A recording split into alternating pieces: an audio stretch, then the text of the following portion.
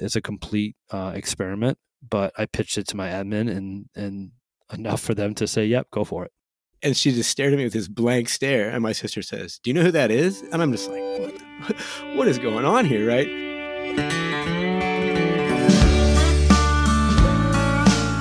What is up, everybody? And welcome back to the Schooling Struggle Podcast. It is our belief that the only guarantee in life is that we are all going to struggle. And how we choose to embrace our struggles is what empowers us to become the best versions of ourselves. My name is Pete, coming to you from Vermont. With me is my friend and co-host, Todd, coming to you from Washington State, or as they say, the left coast. And we are psyched to bring to you tonight's prep-episode. Beautiful. And by that, before we hit record, we were talking about what we're going to discuss tonight, and we're going to decide to use this episode, number 25, as our setup for episode number 26. So it's our pre-episode, and Todd just off the top of his head said, it's a prep-episode. Now the rest had never heard that term before. What's going on, Todd? What's happening? My man, Peter Driscoll. How's it going? Man, I don't know. I've been trying to figure that out for my whole life. Yeah, right there with you. All is well. Wait, did you ask me how I'm doing? Yeah. No, I'm trying to figure that out.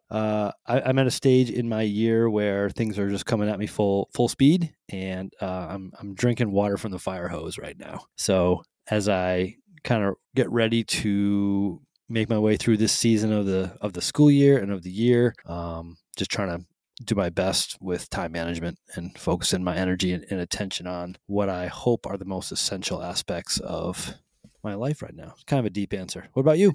Yeah. Do you find that it's nearing the end of the school year? Is it not?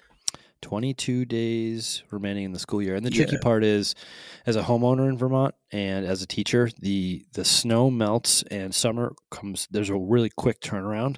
And at least for my property, there's a lot to do there's a lot that you cannot do until the snow melts and the yard dries.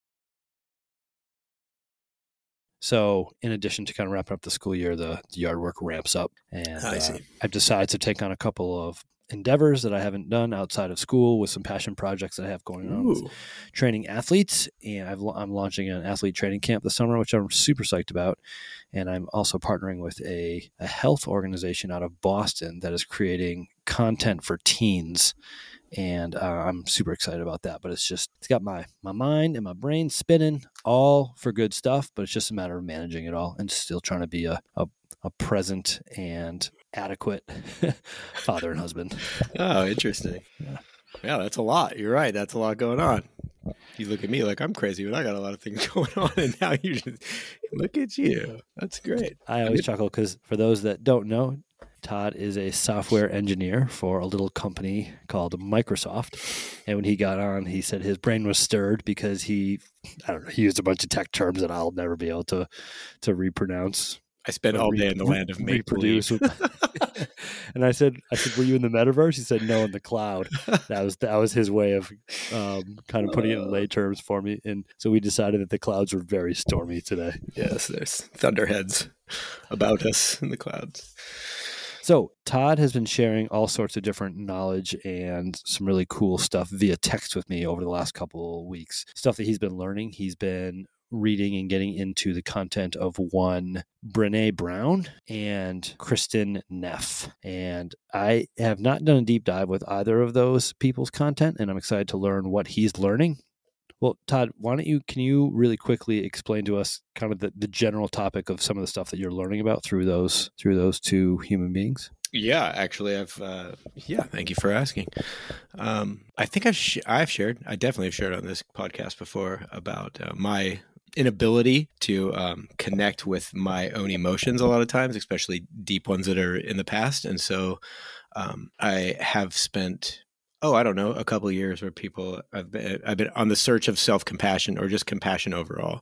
And especially with these conversations that you and I have had about empathy and compassion, it's one of those things that kind of eludes me. Like when I shine a light over in that corner, I can see it dip away, but I'm like, I'm going to catch you at some point. And so I've made a concerted effort to go a little bit deeper with Brené Brown and Kristin Neff.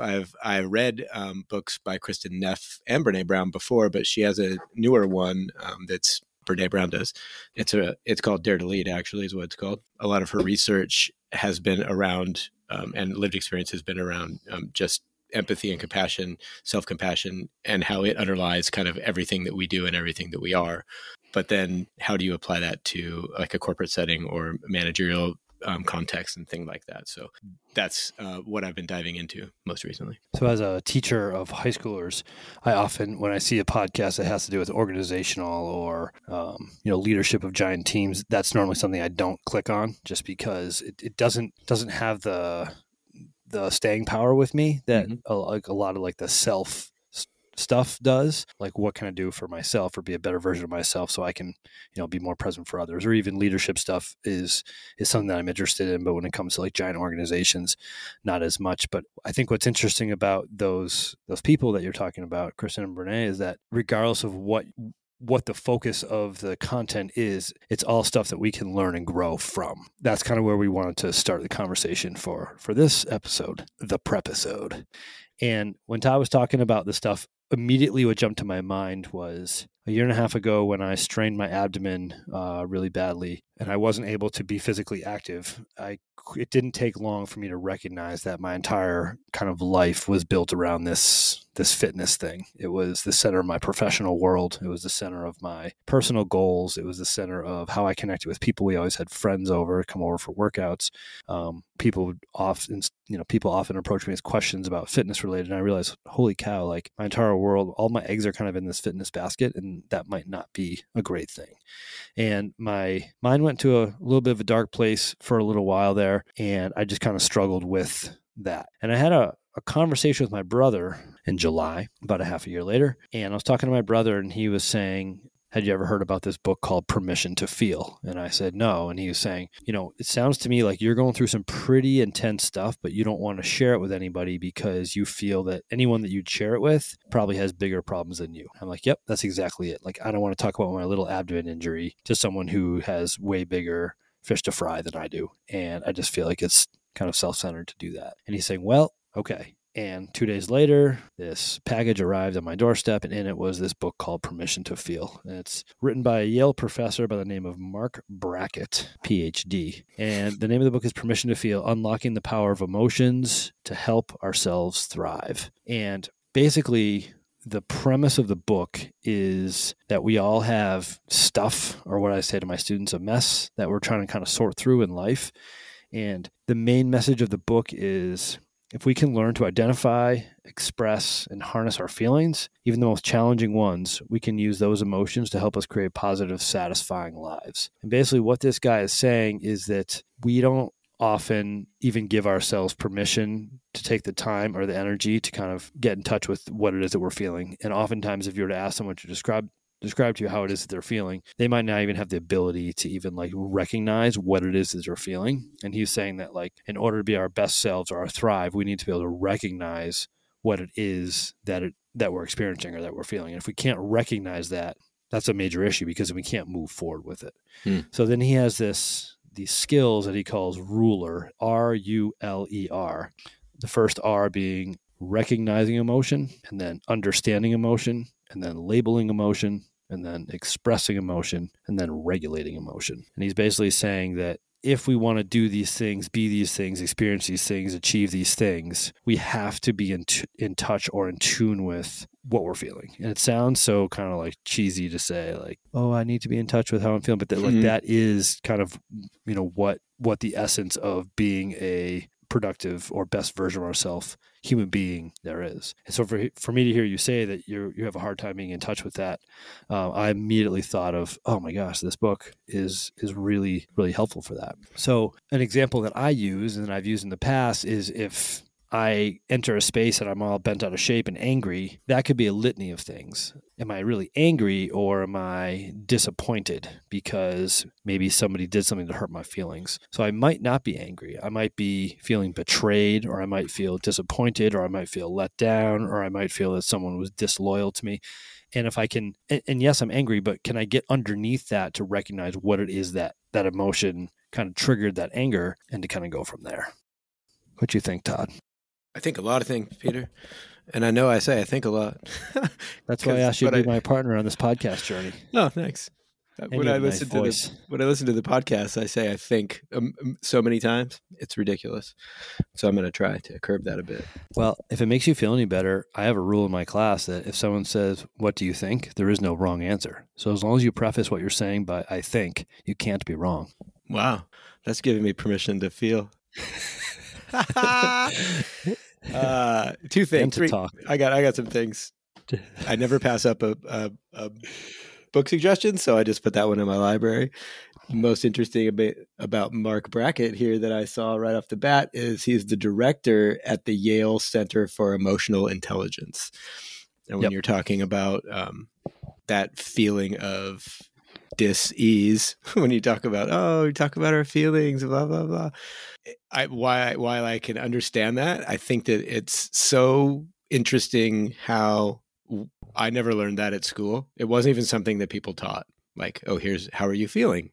How does that make you feel? Maybe we should look at these feelings a little bit more. It was always even something. Just the fact that I'm too scared to say, like, just say, how are you feeling? Like, without saying, well, this sounds cheesy. Like, I have to, like, preface it with that because that's kind of like where our culture is. And I'm even, a victim is, Absolutely. Yeah. And it's even more interesting as you peel away the layers because where did that come from, right? Like all these things that we talk about always tie in. Machismo culture. That comes from your culture. That comes from, who knows, your parents, like all the things that make up who you are all play into that. And so I think in a lot of ways, my complications with understanding where those feelings are or why I don't feel them are in a lot of ways exactly the same. So for example, we don't really talk about feelings in, my house where I was raised. And so I've just learned to shun those off or swallow those down or get rid of them.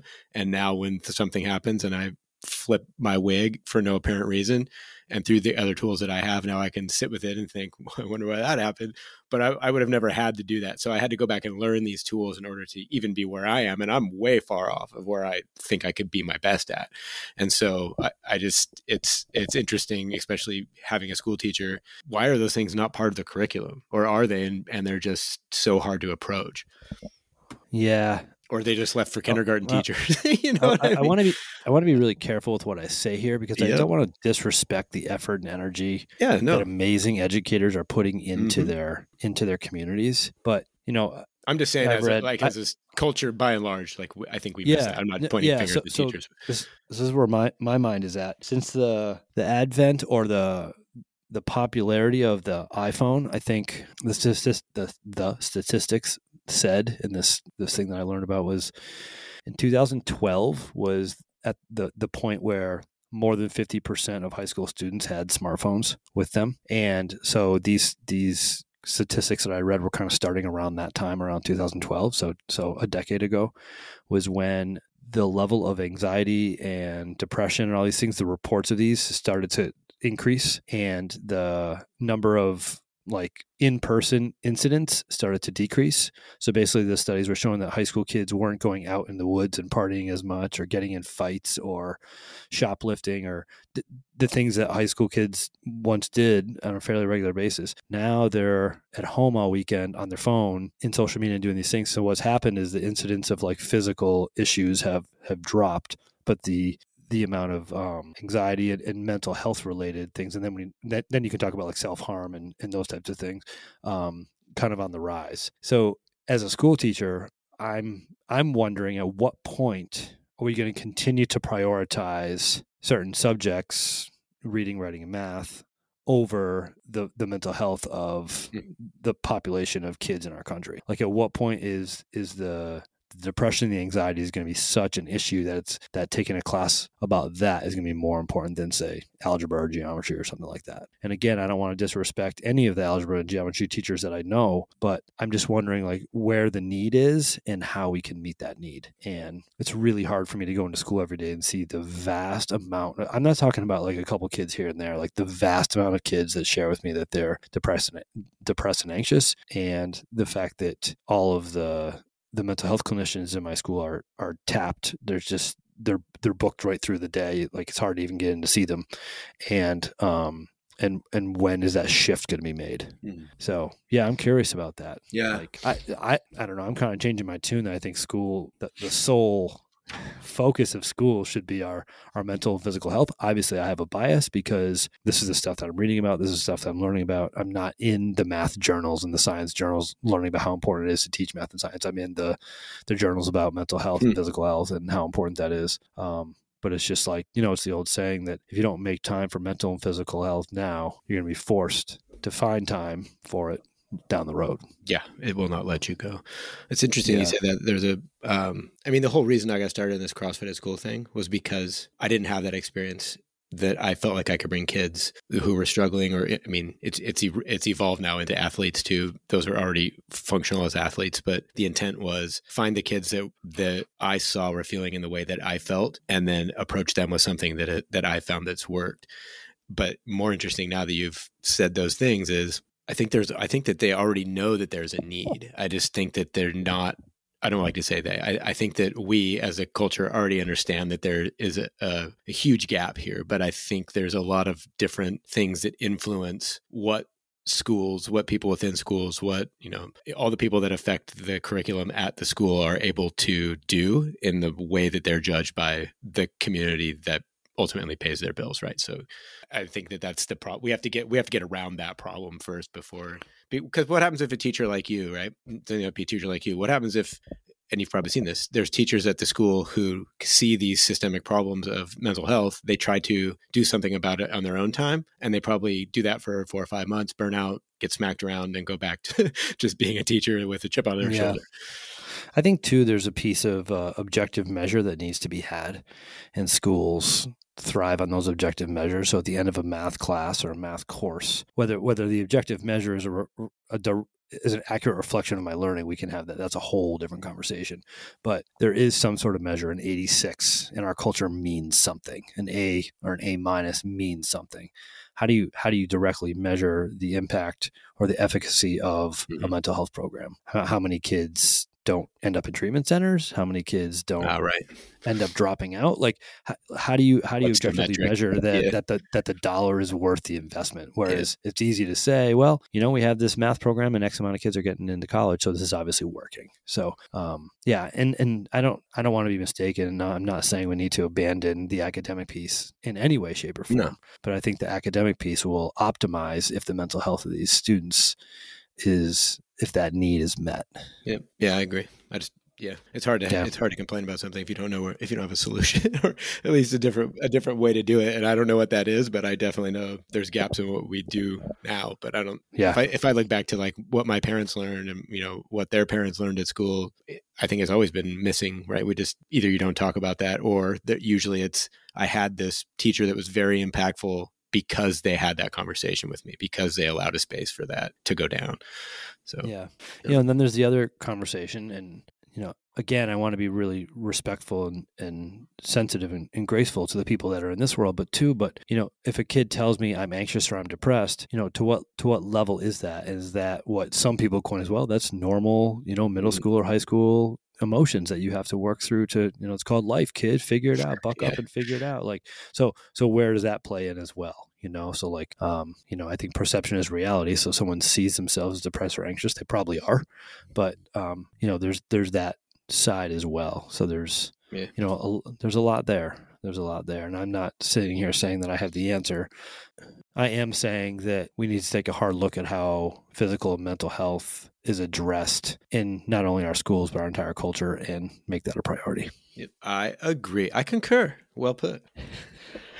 Where does that leave us for this conversation? I mean, it leaves us with a lot of things. I mean, I think there's a lot of overlap between what we started out talking about and that, like knowing how to navigate. First is knowing how to feel, like you went through those steps, right? But it's knowing how to understand what those feelings are that are driving that, and then being able to either self-soothe with self-compassion, whatever it is, and then being able to move forward, like I said, with those steps that you outlined. And I think the episode, not the prep-episode, will be more along the lines of tactical things like that we've experienced maybe, or that we've learned in that way, and how maybe we can help other people shine a light on that. And I think you've shared that one of your topics for that episode will be self-compassion. Yeah. And how we manage and navigate different aspects of self-compassion. Yeah. Or don't. And or don't. Yeah. And when I hear the term self-compassion, I think about this book, Permission to Feel.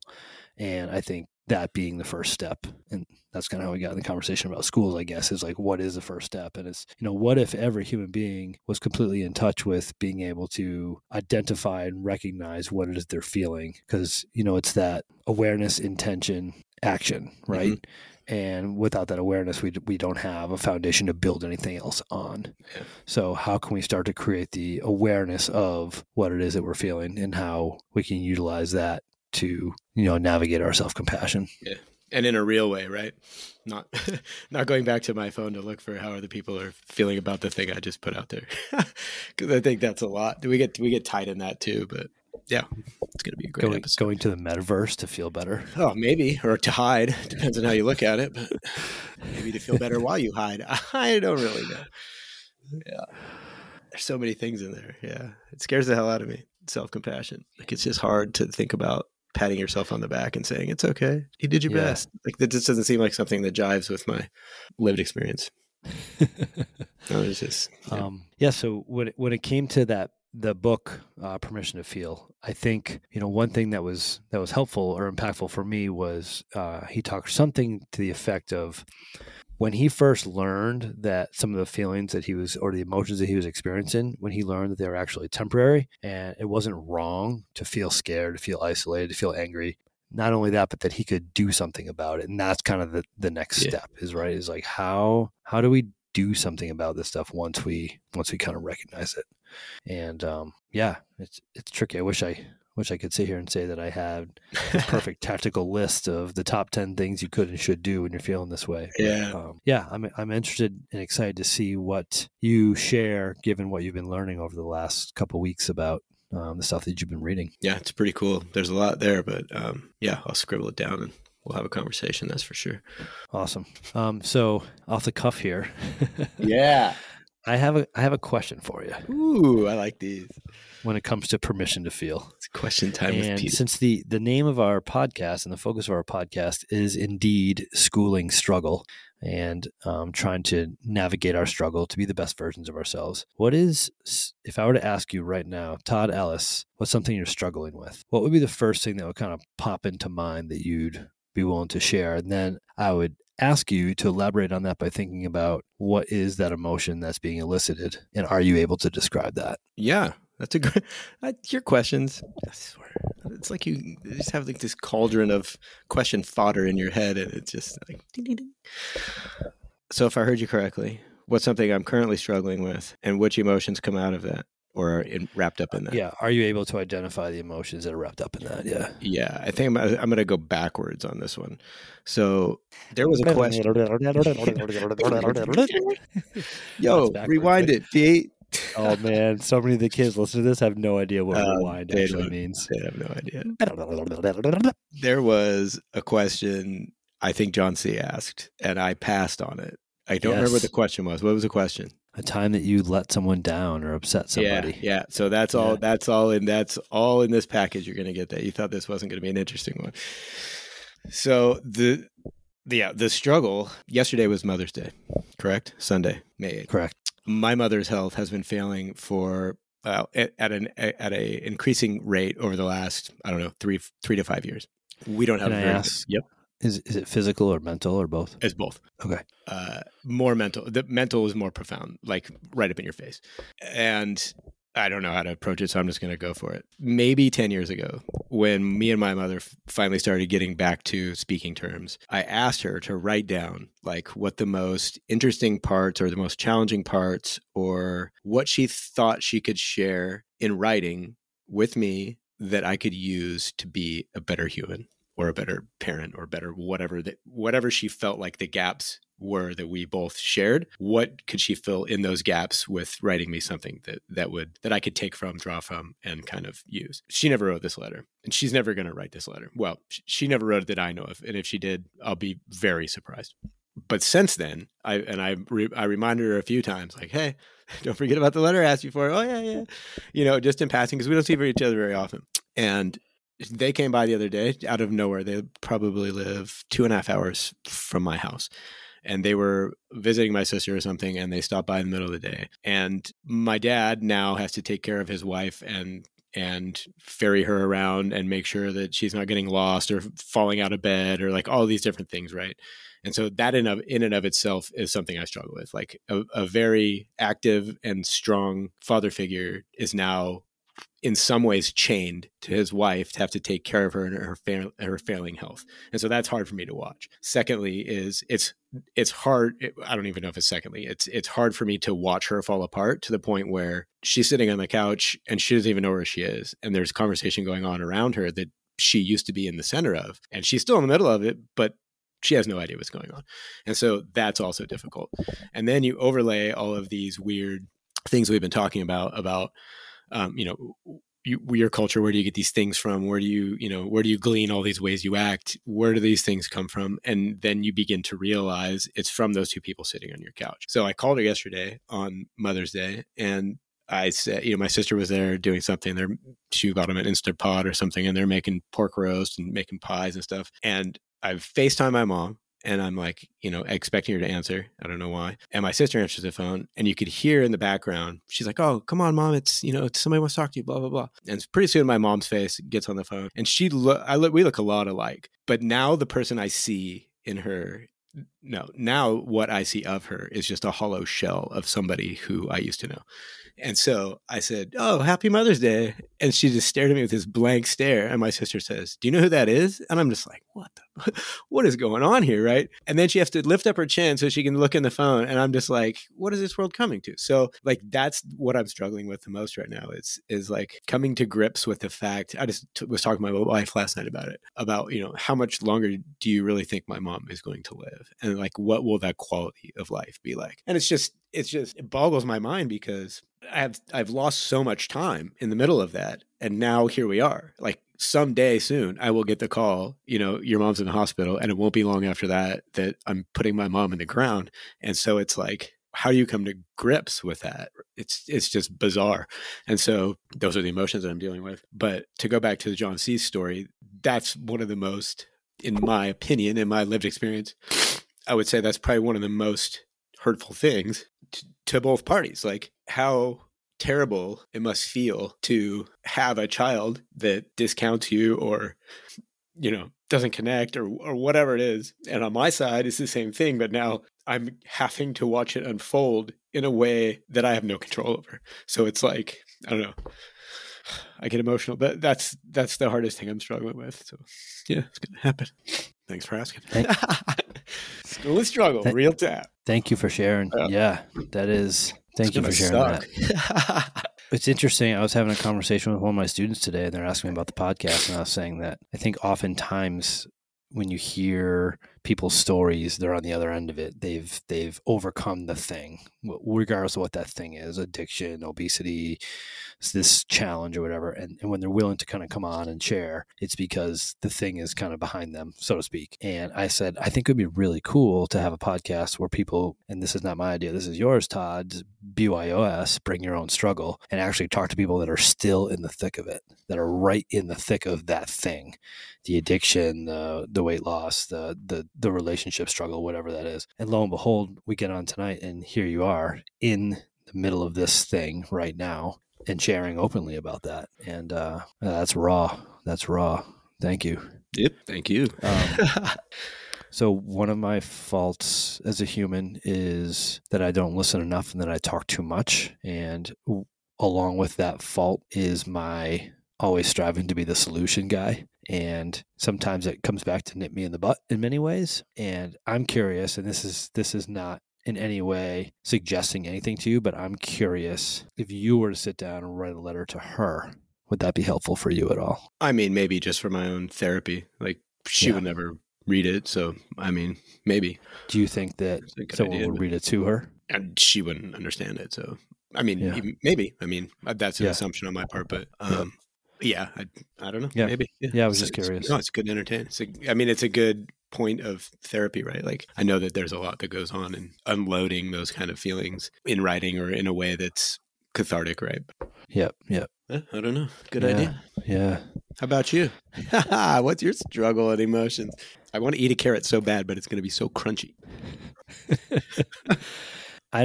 I don't think that I'm going to share that right now because I think yours is just so powerful that for me to go behind that, I don't think would be. I don't know. I just don't feel like the timing on what I'd have to share is great because it pales in comparison to what you're dealing with, and I don't want to. I don't want to seem like my struggle is. That's how we started. That's how we started this conversation. Exactly why this book ended up at my house. Oh man. Yeah. Exactly why. Do you read that book often, or you just read it once and you're like, "There's some things in there"? Oftentimes I read a book and then I pass it on, and I say to the person, "Pass it on.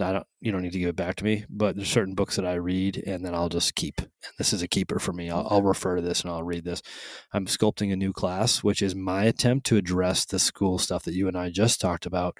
A class called Better Than Yesterday, where I have a group of kids and we talk about all those things. And I'm not a mental health clinician, and I'm not a certified school counselor, but I have learned some pretty cool stuff in the last half decade about the power of what sleep does, and with the power of what positive relationships does, and the power of what high quality nutrition does, the power of a strong mindset and these types of things. So I'm building a class, and I was given permission from my administration to build this class called Better Than Yesterday, where we're just going to put into place the things that have helped me be a better version of myself over the last 5 years. And I'm going to try to share it with them. And I don't know if they're going to be ready for it, but I have 20 kids that are signed up to take it. And we're going to be doing cool stuff in the community to help other people out and to see how that makes us feel. And we're going to make trips to the grocery store and walk around the outside perimeter and talk about everything we needed on that outside of that perimeter. And we're going to write thank you cards to people, and we're going to do meditation practice and maybe even take naps during class. We're going to do creative projects where that ease our mind, like,